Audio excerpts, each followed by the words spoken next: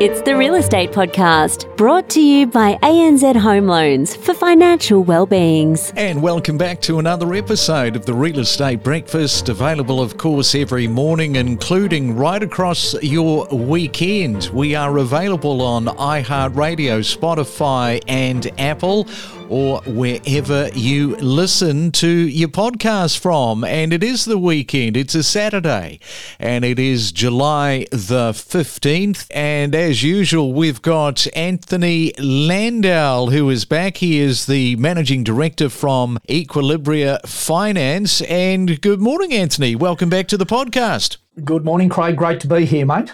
Now, you would weigh in on this because if you didn't hear it first time round, earlier in the week, we took you back to 1985 real estate prices.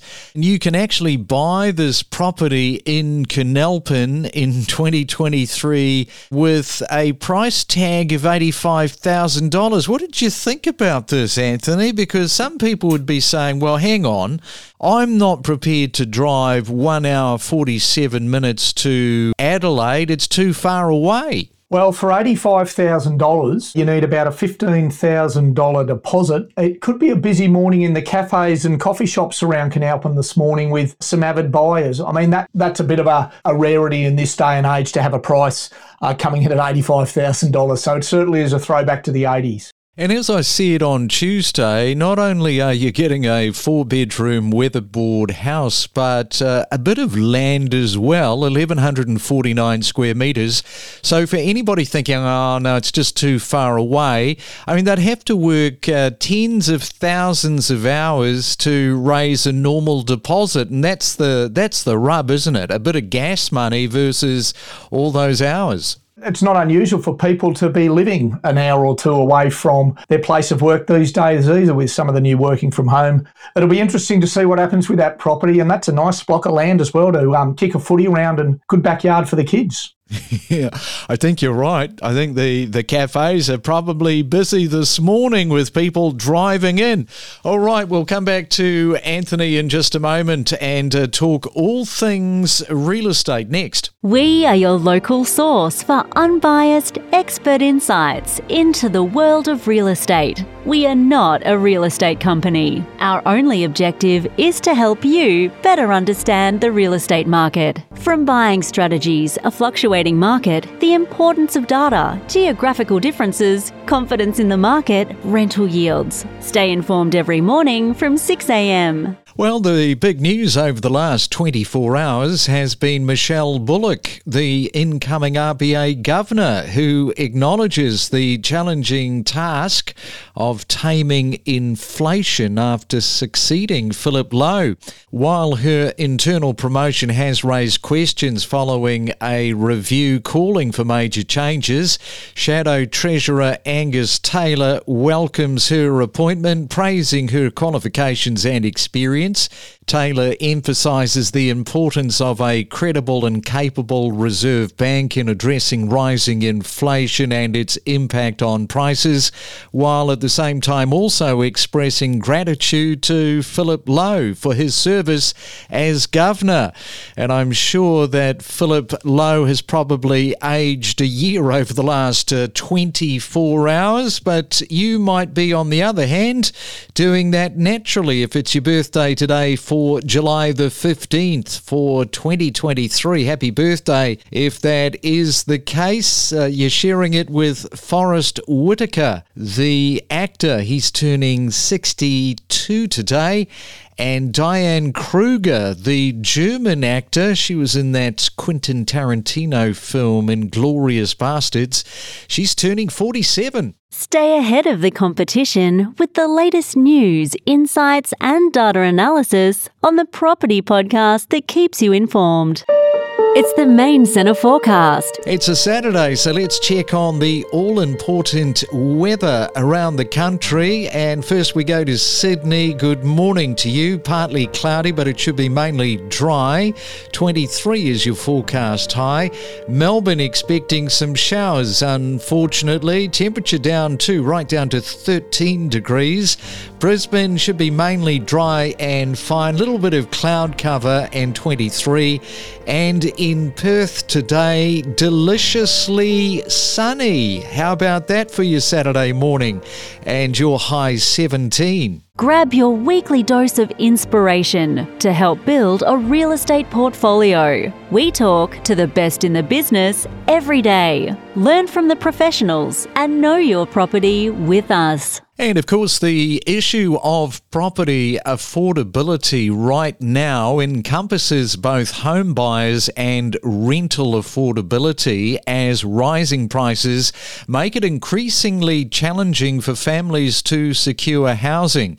And recognising the urgency of this growing problem, both the private sector and the government have been actively seeking solutions. It's a big talking point, and who better to talk to than Anthony Landau, the Managing Director of Equilibria Finance, who is back.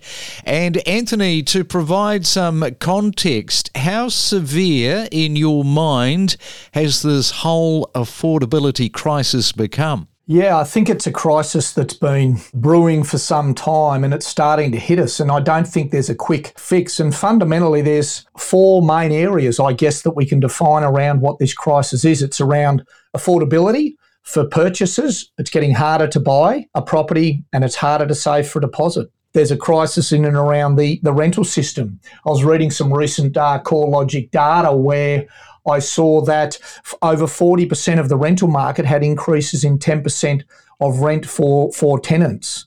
So rental affordability is an issue. Attracting landlords is becoming more and more difficult, with investors getting poorer returns. Yields are not keeping up with capital growth. It's a difficult market for landlords. And the fundamental issue is the creation of new stock, not just buying and selling existing stock. And the simple word for that is we've got a real crisis in supply. And do you think that we have reached this whole point where the problem is becoming perhaps too immense to solve? Yeah, the problem is very fragmented. Wherever you look, you've got issues with the private rental system where renters are facing affordability. They're facing issues around, they're saying things. Renters might only get short-term 6 to 12-month leases. They're not getting that security. They're having issues around the maintenance. Then you've got the conflict with the landlords not getting their investor returns, having cash flow issues at the moment, having issues with affordability. So you've got the fundamental issues around the current market, and then you've got the fundamental issues around creating more supply. And a lot of these projects are the build-to-rent projects, the government investment. A lot of these projects are longer term. They're not meeting the needs of today, where I've read some recent data that we're looking at a shortage of up to 1 million houses in the coming years. Some of the programs at the moment are talking about creating 10,000 houses, 15,000 houses, 5 or 10 years on the horizon. So the problem is becoming more of a difficult problem to really fix. And we're just sort of adding fuel to the fire too, aren't we, in terms of migration at the moment? So many people coming to the promised land of Australia. Yeah, I think we've got to look realistically at that, taking the politics out of that. Fundamentally, it's not a good time for our housing market to be bringing in up to 400,000 migrants over the next 12 to 18 months who are going to be competing for those rental properties, who are potentially going to be competing for those houses to purchase with current Australians and current Australian families who are struggling to either find a place to live in as a renter or to afford a place to purchase. So politics aside, and the need for some of those resources, from a housing perspective, it's not good timing.